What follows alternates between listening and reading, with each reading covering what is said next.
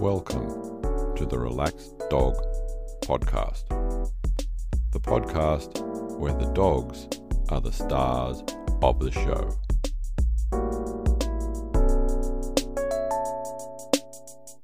Welcome to the Relaxed Dog Podcast, sponsored by the Relaxed Dog. Thank you for listening. I am your host, Robert Ober, and I hope that you and your dog or dogs are well. I'm super happy to say that our little group of listeners are growing.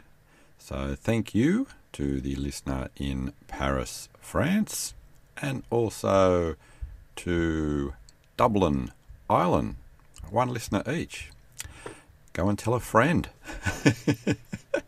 Okay.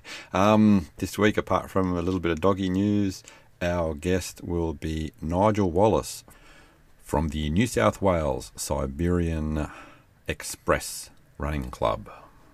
But first, another heartbreaking Hachi story, and surprisingly, again in Wuhan in China.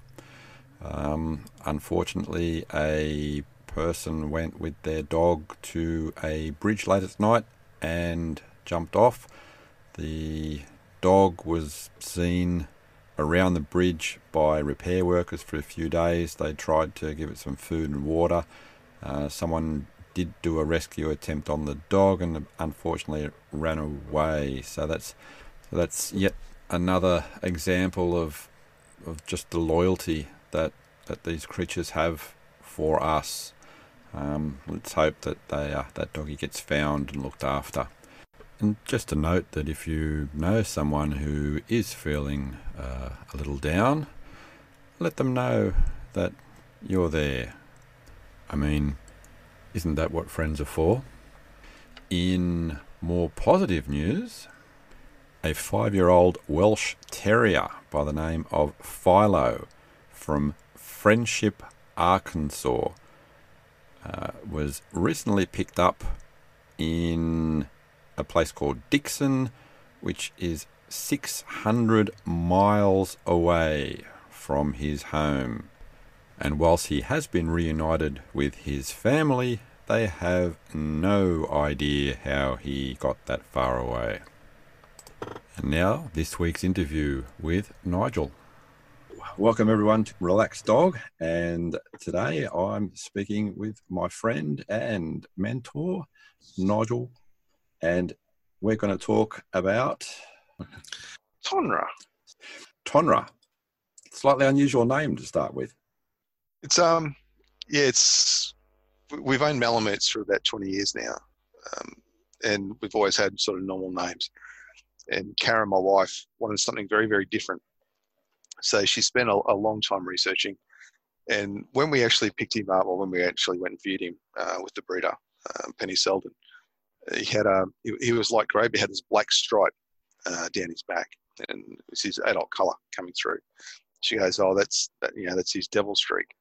So she went and researched that, and Tonrar is actually Inuit for devil or spirit. Mm-hmm. So that's sort of how his name came about. Oh, cool. No, I really like it when people put that little bit of extra sort of effort behind the name. It's very unique, very nice.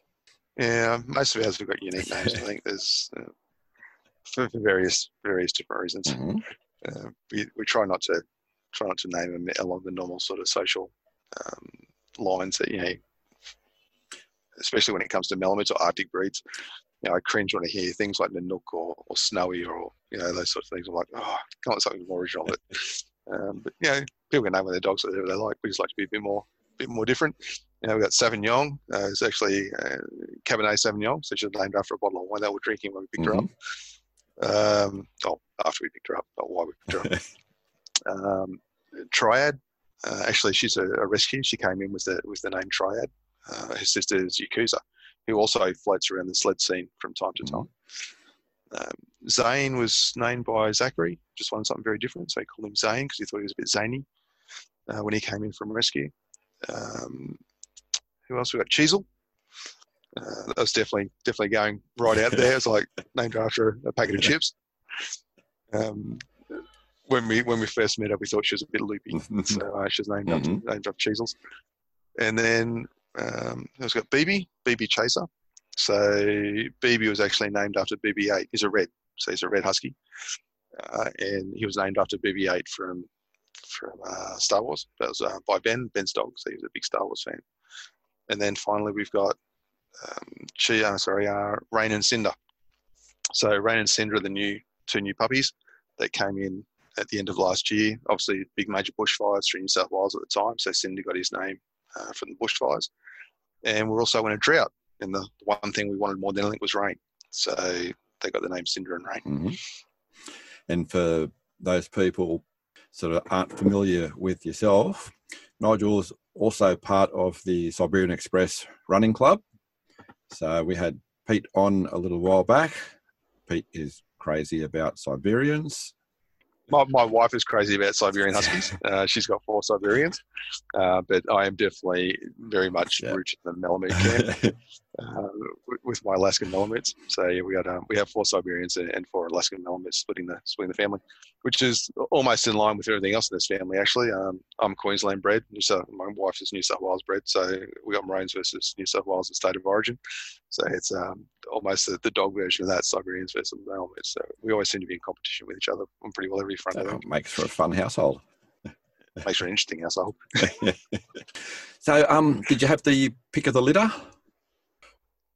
With Tonrar, no. So Tonrar came about through a series of events. So, as I said, we've had Malamutes for a lot of years. And we lost Aspen and Kane 11 months apart through cancer with both of them, unfortunately. And both of them were obviously very, very sudden losses. So we found ourselves without a Malamute, or without a dog, period. So we approached AMRA at the time, so Alaska Malamute Rehome, and we fostered 2 Malamutes for them for a short period of time. And then they moved on, and we're without Malamutes again. And we couldn't deal with not having Malamutes. So we contacted our breeder, said Penny, and we said, listen, if you got a litter coming up, we're down. As you know, we've lost both Aspen. Aspen was one of Penny's dogs, and we've also lost Kane. So she goes, well, actually, I've got a litter here at the moment, and I've got 1 dog left. And she goes, somebody else has viewed it, but if you guys want it, given everything he's went through with Aspen and all those sorts of things, she goes, I'd love for it to go to you back to, love for the dog to go to you guys. And no worries. So we went up and viewed him. There were two there we could select between. So there was number 5 and number 3. If you know anything about breeders, they'll number their dogs based on how they're born, as opposed to naming them initially. And Benjamin, our youngest, loved number 5. Absolutely adored number 5. It was this quiet little puppy that just stayed to itself and it was really sooky and stuff like that. And Ben wanted number 5. But I like dogs to be a bit more lively. And there was Tonrar, and he was the second biggest puppy there. He was a ball of mess. He was just over everything and running over everything and jumping on things and stuff like that. And I said to Karen, I said, that's the dog we need back in. We need the joy back. We need a dog that's going to really liven up the house. So we took Tonrar. Number 5, which is actually Robbie. Robbie's with a family down in South Australia, which we're in contact with, Anita. So we keep in touch and keep up with Robbie. But that's sort of how Tonrar came into the house. And he's still the big loudmouth ball of energy. He's now 6 years old. Pretty well anyone, if we hit the forest, people know when we arrive because we'll stake Tonrar out and he'll announce the arrival of the family to the whole entire forest for the next 20 minutes after that. So, but he's a fun dog. He's something a little bit different, something a little bit special, and certainly keeps us on our toes. And any initial dramas, sort of like coming into the household? Well, he came in as an only dog, so no, not really. We crate train our dogs, so they're put in crates very, very early in life, and we do that for a number of reasons. One, they learn very, very quickly that it's their bedroom, it's their safe space. Yep. We we never heard of crate training with our other dogs, and even our other previous Malamutes until we moved over to Canada. So we spent 12 months in Canada working over there, and I got to know a lot of people over there through different event areas and stuff like that. And that's where we came across the real, I suppose, circle of around crate training. And I suppose we're talking 15 years ago now. So we sort of got into it there and started to learn what it was all about when we're living over in Canada. And we realised the not importance of it, but the benefits of it. And we see it now, so he came in as a one dog. We now have 8. And they're all different energy levels, they're different ages, they're different personalities. But anytime one of them want to time out, we got 3 crates that sit out the back on the deck. And if any of them ever want to time out, they just walk into a crate. Mm-hmm. And immediately every other dog knows they're out. They don't want to play anymore. Because they all know that those crates is their timeout area. It's their little safe haven area, and they feel secure in that environment. So they're never closed. The only time we ever shut the doors on them is if there's been an issue with one of the dogs or someone who's injured. And that's the other advantage to them. If you've got an injured dog and they are crate trained, you can put them in those crates and keep them quiet and keep them safe and look after the injury. Yep. Yeah, I think it's interesting too that you said that between the 8 of them that you have 3 crates there, because I know a lot of people normally would have 1 per dog, and the dog knows that that's my zone, but you've done it so that they sort of like share the safe zones. Yeah, we do have it. We have enough crates to do 1 per dog if we really, really need to. So if we know we've got a really, really bad weather event coming in, before we built all the individual weatherproof yards, if we had a weather event coming in here in the Central Tablelands where we're down to -6s, -7s with sleet and snow and that sort of stuff, they did have individual crates fully covered and those sorts of things. But now they've got all their own individual yards down in the back there. Most of them, I think, larger than most Sydney backyards. But anyway, they'll come and go from those yards. But the crates are there if they just want to duck in, or if they're being harassed. Especially with the pups. When the twins came in, we got Cheezel, who's the older. She's 14 months old. So she harassed the puppies coming in fairly horrifically, playfully, but just non-stop, relentless. Okay. So the pups would just duck into a crate, and she'd know straight away, okay, you want to hop out for a little while. So, but it works well. And they mostly outside. You have them inside the home as well. They rotate through. So you can imagine 4 Alaska Malamutes and 4 Siberian Huskies all in the lounge room at once would probably be a little bit hectic. Who does the rostering? So we tend to rate. we do. We roster them through. So we've got 8 fully secured yards. So we'll let 3 or 4 out at a time. Mm-hmm. That keeps the pack size a little bit smaller, so you don't end up with as many kennel politic issues. Because dogs have their own personalities, and when you've got 8 dogs with 8 different personalities, you do end up with politics. Yeah. Where does Tonrar sit there? Tonrar is the top. He's the big boy of the pack. Mm-hmm. So he pretty well generally rules the roost, and they all know it. And he's very, very good at it. He uses his voice a lot. I've never seen him even mouth a dog or take it, trying to take a piece of a dog. He has had a fight with one of the huskies, the big male husky Zane, which is Zach's dog. Those two don't see eye to eye. They're both dominant males. Tonrar is about twice the size of Zane, so Zane doesn't hold much hope against him.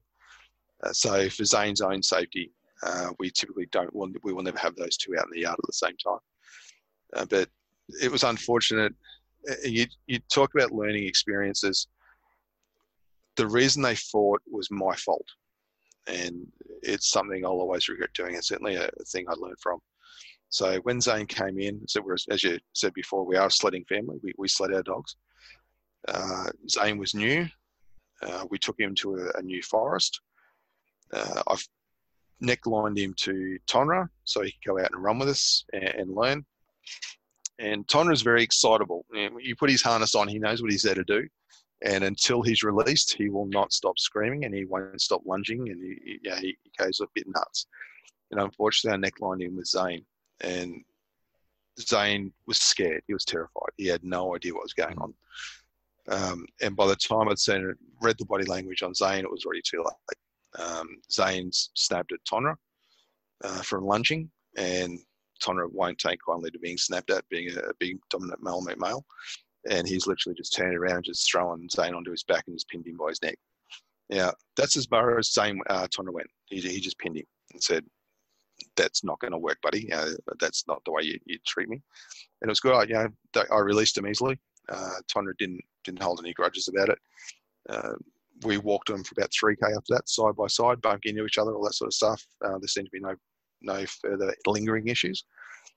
But the very next time they were in the backyard and had the ability to get to each other, Zane's gone to go Tonrar again, and it ended up the same way. So we swore from then on that those two would never be in the yard again. So Tonrar is, he's a dominant male. He rules the roost, but he does it very, very well in a way that he won't affect the other dogs, or he won't harm the other dogs. He sort of just goes, "This is me, and if I don't like you, I'll tell you so, but I'll never do anything about it." It's only the fact that Zane said it was my fault that one day in the forest I did something foolish. It was a mistake that I made. And unfortunately, now the dogs have paid the price for that one. And it's certainly a mistake I'd never make again. But it's growing. The most we'd ever owned was 3 dogs, and now we're up to 8, and we have rescues. And I think the other thing you keep in mind too is rescues come in with their own issues that you don't know about, and it's working out what those issues are. And unfortunately, everything sort of culminated that day, and we didn't know enough about Zane to put him in that situation. And now, unfortunately, that the situation occurred. But live and learn, I suppose. It's something, when people come into the club and they've got rescue dogs and stuff like that, it's just one more thing that I can sort of talk about to have people realise, what they've done is a great thing. So, all 4 of our Siberians are all rescues. But they come with issues that you need to be aware of. And if you want to start introducing more and more dogs, then you need to be aware of the behaviours and the issues that those other dogs come with. And so, really, apart from that, as Tonrar was there, and you had more dogs coming into the household and being introduced to the pack, or the building pack, obviously he had no real issues. No. So his first instinct with any dog to come into the pack is play. Let's just play. So he's really benevolent in that way. I can put him, with the exception of Zane, I can put him with any dog in the yard, and he doesn't have a problem with them at all. The most he'll do is run around. It's actually quite humorous because the huskies just strip him apart when he comes to speed. But he'll do his best to run, and he'll realise that's not going to happen. So then he'll strategically position himself somewhere in the yard that he knows they're going to run past, and he'll crash jump on as they come past. So what he misses in speed, he makes up in brains. Nice. And where does he run in the pack? He's always my lead. He's always been my lead dog, and that's just purely out of experience. He's now 6. He's been running 5 years now. So he's got the experience, he knows the commands and those sorts of things. And so I use him to teach the other dogs. So he's ran as one dog. He always run as a 2-dog team with his sister Tinker when we had her here for 2 years, fostering from my breeder. And then back to 1 dog last year with Cheezel coming into the pack midwinter. Obviously, she was too young to run. So they're now training side by side this winter. And now I've got the 2 twins that are now 8 months old. So now they're putting in their team. So he's gone from a 1-dog to a 2-dog to a 1-dog and now a 4-dog team. So a 4-dog Malamute team. But he's my lead dog only because he's got the knowledge. Now, will he stay there? Probably not. I'm not even sure whether he'll run in the 4-dog team yet. The 3 new ones are very, very fast. They're very quick. They've got longer legs. They're a leaner build. They are fast dogs, and I'm not sure whether Tonrar is going to have the build or the speed to keep up with them. So initially, I'll use him for training him for commands and stuff like that, so they all get used to driving the team. And he's certainly got the strength to pull them along. But we'll see what happens this year. If I can get him fit and get him down, he's massively overweight at the moment. He's carrying about extra 5 kilos. So if we can get that off him and get him fit, then he'll probably drop back to wheel I think I'll end up putting the girls up in lead and dropping back to wheel just because of his strength in his brute force. But who knows? But yeah, for the moment he's lead. We'll see how the team plays out this year. Any memorable sort of runs or races that you've had with him? I still have to laugh about this one. I giggle at something trying again, and the two other people that were there at the time both sit there in astoundment that actually occurred. So we're on a run in Wingello, State Forest. It was a race. I think it was just a fun run or a training run or something like that, maybe a boot camp. So I think it was a race. And you might know it, but certainly most of your listeners won't. As you're coming down the back straight at Wingello, you cross a creek and then you come up a really steep hill back into the campsite. Mm-hmm. And for whatever reason, Chris Turton was on the left-hand side of the trail and his dogs just stopped and started looking at something in the creek. Leanne has gone to go on by on his right-hand side and her dogs have stopped and crossed the trail to stand next to Chris's in the creek. So I've got a scooter and dogs on the left. I've got a scooter and a gang line across the whole. Lost you after gang line across the trail. Okay, so the gang line's across the trail. I've got 3 dogs on the left-hand side of the trail. I've got scooters on both sides of the trail and a gang line crossing the whole entire thing. And we're coming down the hill doing about 27, 28 kilometres an hour. And I've just looked, and Leanne's just seen me coming down. She goes, there's no way I was going to stop. She knew there's no way I was stopping. I couldn't pull him up in time. So she's literally just grabbed the gang line and just held it up in the air like that. Probably just not much higher than the handlebars. And I've just yelled out to Tonrar, on by! And literally we have ducked under the gang line and then up the hill. Yeah. And how was your heart going then? About 1,000,000 mile an hour. And we've got to the top of the hill. It was a training camp. It was an intro day actually. And I've got to the top of the hill, and Pete Rose is up there talking to a couple of guys, and I've just sort of got to the top, and I've just sort of pulled Tonrar up, right in front of our campsite, dropped the scooter, just walked over to Pete and went, "How good is this sport?" And he's gone, "I know it's unreal." He goes, "What just happened?" Because you could tell the look on my face was just, it was just full of adrenaline. And sort of told him the story. Yeah. And Leanne and Chris have come up, and we're just sitting there, the 4 of us, just pissing ourselves laughing at what just occurred.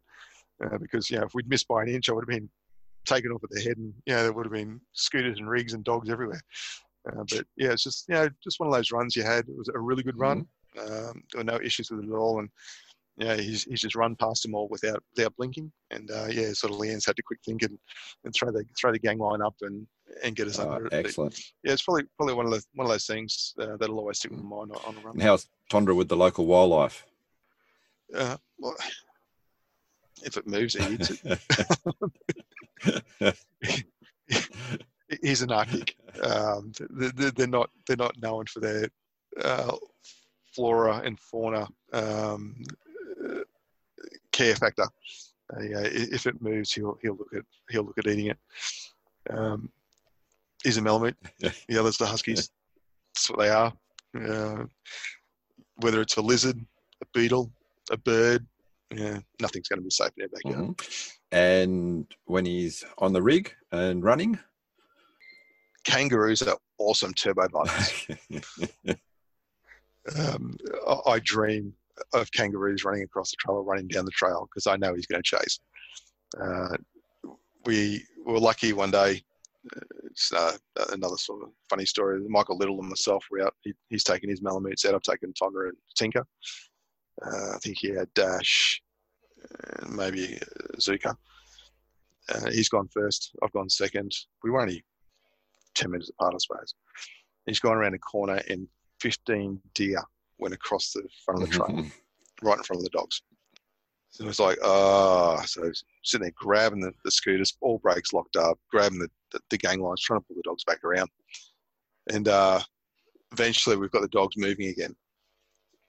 But they're all sitting there looking at these deer that have gone up this trail, and they're sitting there going, wanting to go to this deer. And I said, that's fine, just keep looking at those deer, because about 2 meters to my left, running right beside us, was a wombat. and, which would have been just as interesting. So yeah, I was just lucky that they cared more about those deer that went across the trail than they didn't manage to spot the wombat that was literally right beside him running along the trail at the same time. So wildlife, and most people find that, especially if they're running Arctic dogs, wildlife are always a very good entertainment, or at the very least a very good turbo button if they're running in the right direction. How's things go care wise? Say, I'm guessing.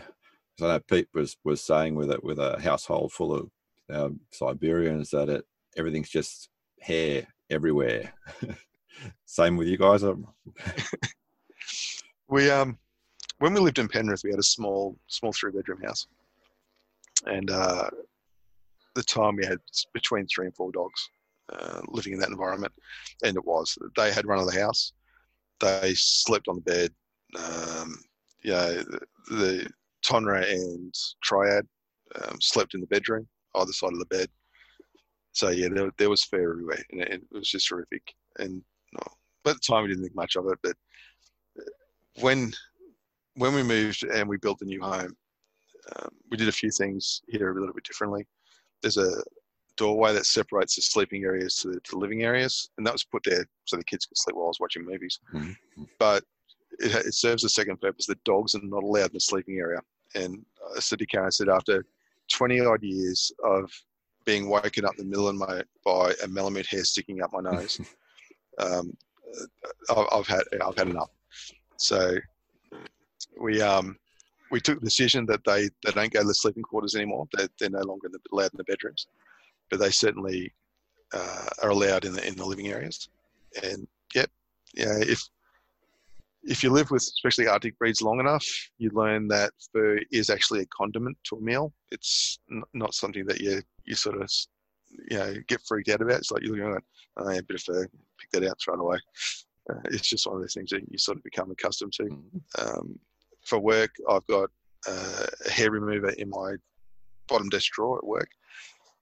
Obviously, running a business and having business meetings and stuff like that, I can't actually walk into a meeting in a suit covered in fur. So you tend to live with it. We've got fur removers in the glove box of the vehicles. We've got fur removers in the house. We have fur removers in my office. You learn to adapt to it, and you learn to live with it. And if the backyard doesn't look like it's been a fur explosion at some point during the week from brushing a dog, then someone's been slack that week.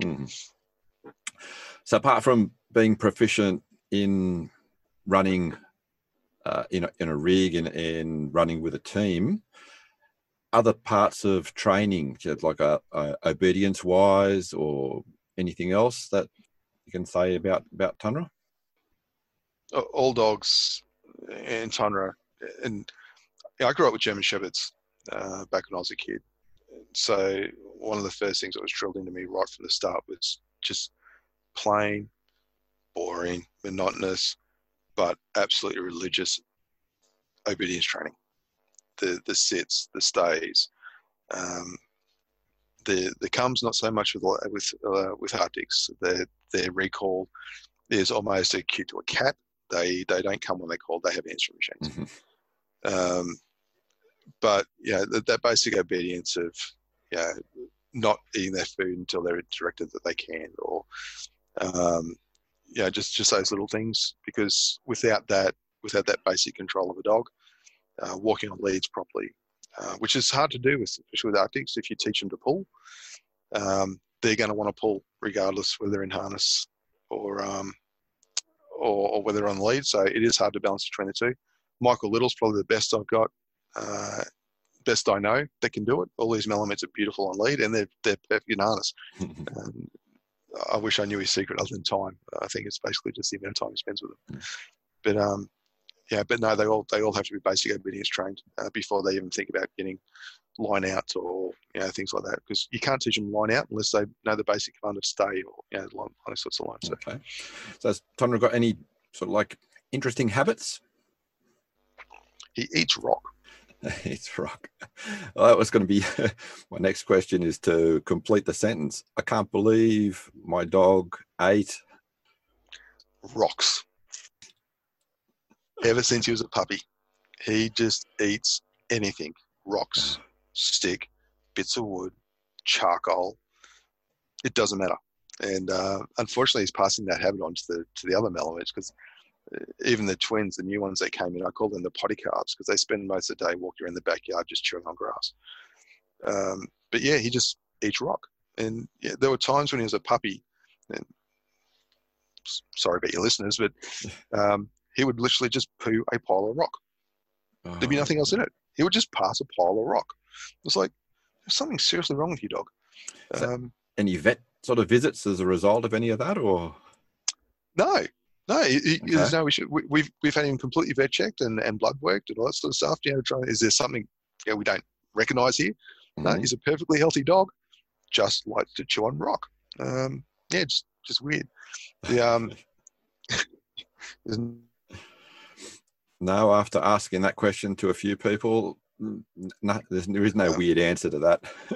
No, it's not. We've done as much research as we possibly can to try and come up with a reasoning why, and there is just no reasoning why other than the fact that he is what he is. But we talked to Penny, our breeder, and we said, this is what's happening. She goes, that's just like, I think it might have even been his father.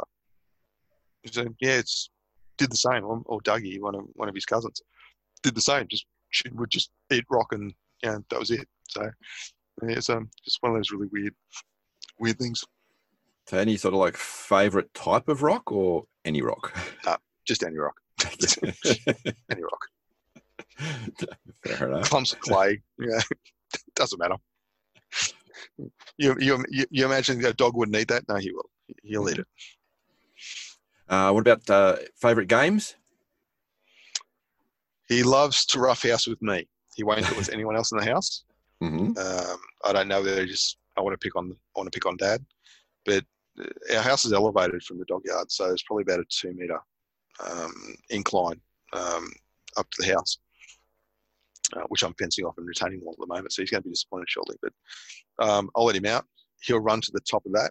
He'll spin around and just play bow, and he'll wait till I get up there, and then he'll just launch at me, and that'll be it. The wrestle will be on, and we'll wrestle and roughhouse, and then he'll start doing zoomies, and our backyard's it's an acre, so he'll run from one side of it to the other, and he'll swing straight past me, so I can tap him on his way past, mm-hmm. and then he'll go up to and spin around and play bow again, and I'll have to lunge at him, and then he'll get up and go again. So it's a game every morning and every night. You have to sit there and play with Dad. And then, after he's done a few zoomies, he'll start to lunge at me then. And, being lunged at by a 44-kilo Alaskan Malamute at full strength takes a beating, because he'll mouth around my arms at the same time. So he'll be like, I'm going to tackle Dad now. So he'll lunge at me and just mouth around my arm and try and tell me that I have to go up down. Of course, I don't. I'll just flip him onto his back and give him big belly rubs, and then he'll get up and run away again. Nice. But that's his game every day, and he'll only do it with me. He won't do it with anyone else in the family. It has to be Dad. What about water? How's he like the water, or? In summer, he's a water baby. So I used to take him for walks in the morning, especially when we're living in Penrith, where it's a lot hotter than obviously up here in the Tablelands. Mm-hmm. And we had those kiddie pools, those hard plastic shells. And I always had that 3/4 half full of water. So we go for a walk in the mornings. By the time we get back, he'd be at 25. You walk 5K. So he'd come back, he'd be hot. So he would just literally walk out the backyard and just curl up in that and just plonk himself down and just soak in that for an hour or so. So he loves his water. Hit him with the hose, those sorts of things. He's certainly not afraid of the water, especially if he's running. Any tips on drying him afterwards? No.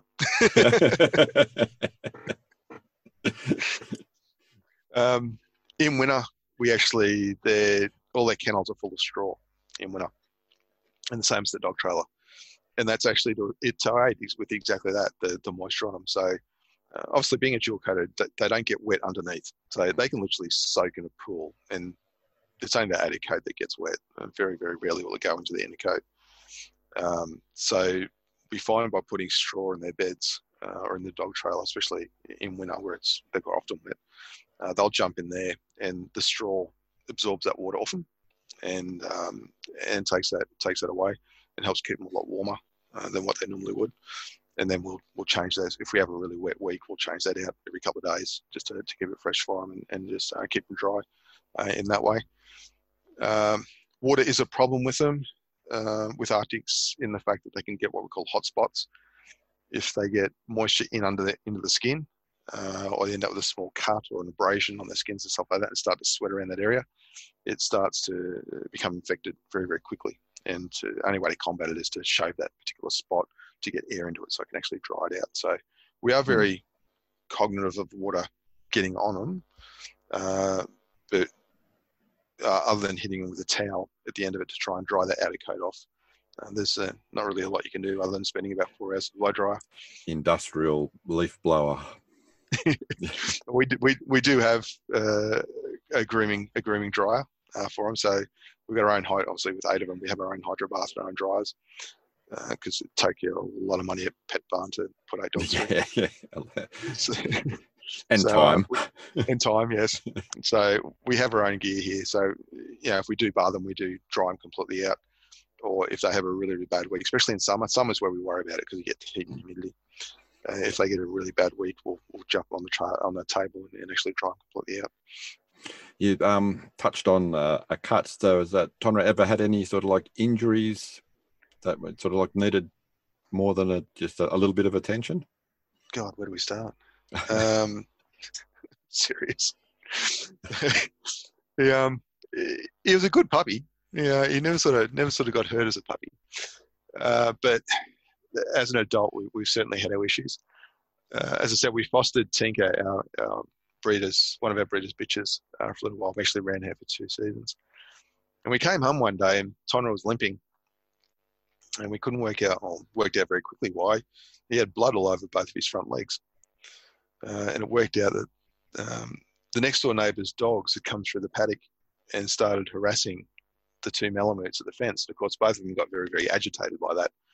And they couldn't get to the dogs that were agitating them, so they decided they'd get to each other. So Tinker chewed on Tonrar's front legs. So he had I think we counted 13 puncture wounds in his front legs. Mm-hmm. Which, it went bad. We shaved him, disinfected him and stuff like that. But it was right at the start of the main race season. So that pretty well knocked us out for the entire season. While these wounds all healed up. The biggest scare, he's had differently. He got into foolishly, again, owner, dumb. I left a container of macadamia nuts in the TV room one night after watching a movie. He found the container of macadamia nuts. So that was straight to the vet to get him to throw those up. And then not long after that, in our pantry, we've got 2 big feed bins that have closed lids on them. Should have closed lids on them. I was outside working in the yard, working on the dog trailer, doing something or other. Karen was inside doing a sidetrack, might have been doing laundry or something. And someone left the pantry door open. And one of the bin lids weren't actually on. So Tonrar helped himself to, we estimate, about 4 kilograms of dry dog food. Oh. We had no idea. Anyway, he's come back inside. He's gone outside and wandered around. I've gone inside, so he's come inside. And the next minute, he's got laying down and just started screaming his lungs out. And we've rushed him to the vet immediately because we knew something. I felt him like he was rock solid. And the first immediate thing that went through my mind was bloat. So we've rushed into the vet. They've x-rayed and said, no, it's not bloat, but his stomach is massive. Like, it's huge. It's full of something. And of course, we start going through the thing. Well, he eats a lot of rock and he eats clay all the time. All this sort of stuff. Yeah. So, and the vet's done a rectal check and she's actually pulled rocks out. And she goes, oh, okay, you're not lying. I went, no, we're not. So we started thinking he's actually just eaten that much crap. He's actually just filled himself up. And so they went, no worries. He's not in any pain. There's no signs of bloat. There's no gas in his stomach and those sorts of things. Take him home and just monitor him. And they gave him a couple of sedatives and stuff like that. No worries. So we got home. Karen's gone to feed the dogs. And she's looked into the bin. She's picked up the cup that we used to measure out the food and had saliva in it. And at that second, we knew what had happened. So we rang the vet, said, this is what's occurred. We know what it is now. And they've gone, get him here now. And I've taken him in. They've whacked him on an IV, because the biggest danger is now is as that dog food starts to break down, he's going to dehydrate. Dehydrate, yep, absolutely, that much. And at the same time, as the food breaks down, his stomach is going to start to fill with gas, and that's where bloat and torsional twist become a big danger. So we've taken him in, dropped him off. They said, we'll leave him here for the night. No worries. I've come home. The vet's rang me back. She goes, I've just talked to the senior vet for the practice. Get here now. You need to get him down to Homebush. All right, no worries. So we've raced in. So by now it's about 9. So it's 9 o'clock at night. We've rushed in to get him. And this is where living out in the tablelands does start to become a problem, because now I've got a dog on an IV drip in an emergency situation that I have now to get to the middle of Sydney. So we've rushed him down, got to Homebush at the animal hospital there at about 11 o'clock that night, and admitted him there. And, all went well. He got through that, made for a very couple of sleepless nights. He was in there for 2 nights. Mm-hmm. And I can still remember now going to pick him up. He strutting up the hallway, smiling, tail up, like nothing ever occurred. Mm-hmm. I'm like, you shove a dog. You've just put me through 48 hours of hell, wondering whether you're going to survive this. And he trots out later, nothing ever happened. Did they have to operate at all, or? No. Luckily, everything went really well. So the food digested normally. He passed it normally. The hydration levels stayed right up. They said that the thing that saved him was the fact that we got onto it so quickly, mm-hmm. and got him down to the hospital so quickly. They said if you hadn't reacted so fast, it could have been a very, very different outcome. Oh, yeah. Heart-stopping. That night was. Yeah.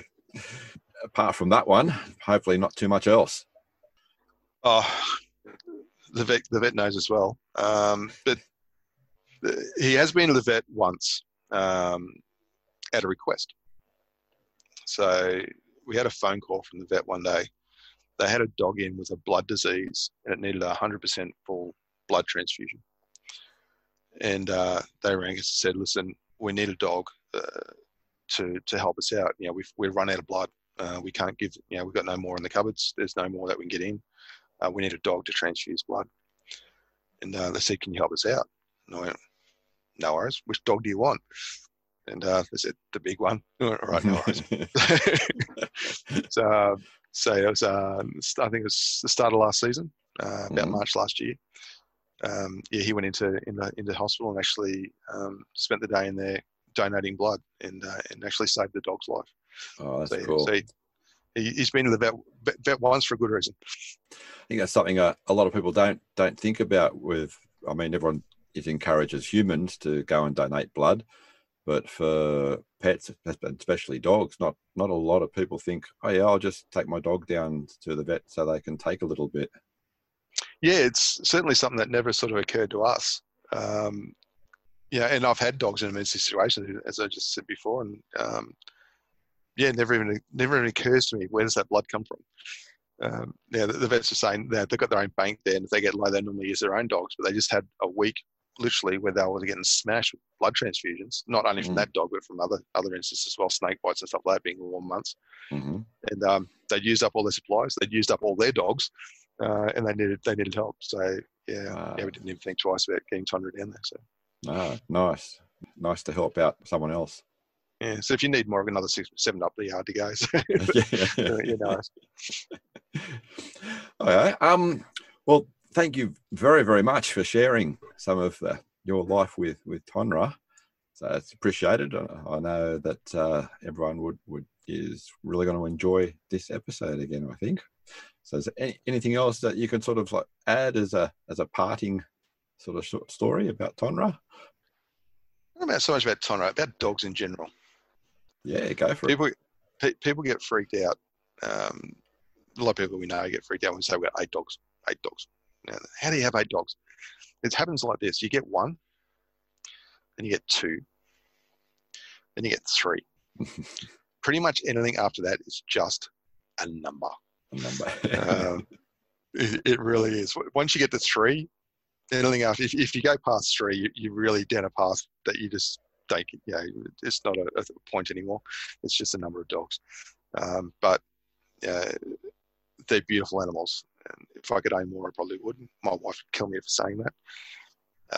But you've always got to be cognizant that, 8 dogs, 8 personalities, and 8 different needs as well. So enjoy them, love as many as you can within your means. Support things like rescues and reputable breeders. And for the love of God, please don't go to Gumtree to buy a dog. But they're beautiful animals. But once you get to 3 dogs, it's just a number after that. So if you ever wonder why people have more than 3 dogs, it's because they've reached a point where it's just a number, that they have something in mind. And for us, it was a mission. I wanted a 4-dog Malamute team. Karen wanted to run Huskies, and the boys want 1 each. So for us, we had a definite plan 5 years ago, and we worked towards that plan, and we've reached that plan now. So that's where we stopped. But excellent. And for those people that might not have listened to the episode I did with Pete, I'm going to give a quick blurb for the running club. So Siberian Express, we're an all-breed running club. So if you've got any dog, it doesn't matter, medium size upwards. I probably wouldn't come with a Dachshund, but a medium-sized dog that loves to run. You're going to discriminate against a Dachshund. That Dash in the name, you think they'd think it'd be good, but I think putting them in harness might be a bit harsh. But any medium-sized dog, Kelpies, Coolies, cattle dogs, we've got all of them in the club. Aussie Shepherds, Collies, yourself with a Doberman. We've got GSPs. If a dog loves to run and it's medium size and upwards, then really search out New South Wales Siberian Express on Facebook. Look for us, talk to us. We'll happily chat and answer any questions you can online that you can come up with. And when we finally get past all this current world situation, we will be back in the forest and we will be out there running dogs. And please, we do advertise where we are. So come out, see what it's all about. It is the most fun you will ever have with a dog, ever. I'm not going to argue too much on that. It really is. And they're doing what they're meant to do. That's it. They're doing what they're meant to do. Thank you very much again for your time. It's great talking to you, and I'm really looking forward to catching up real soon. Hopefully we'll see each other in the forest shortly, Rob. Take care. See you, mate. Thank you very much for listening. I hope that you enjoyed the show.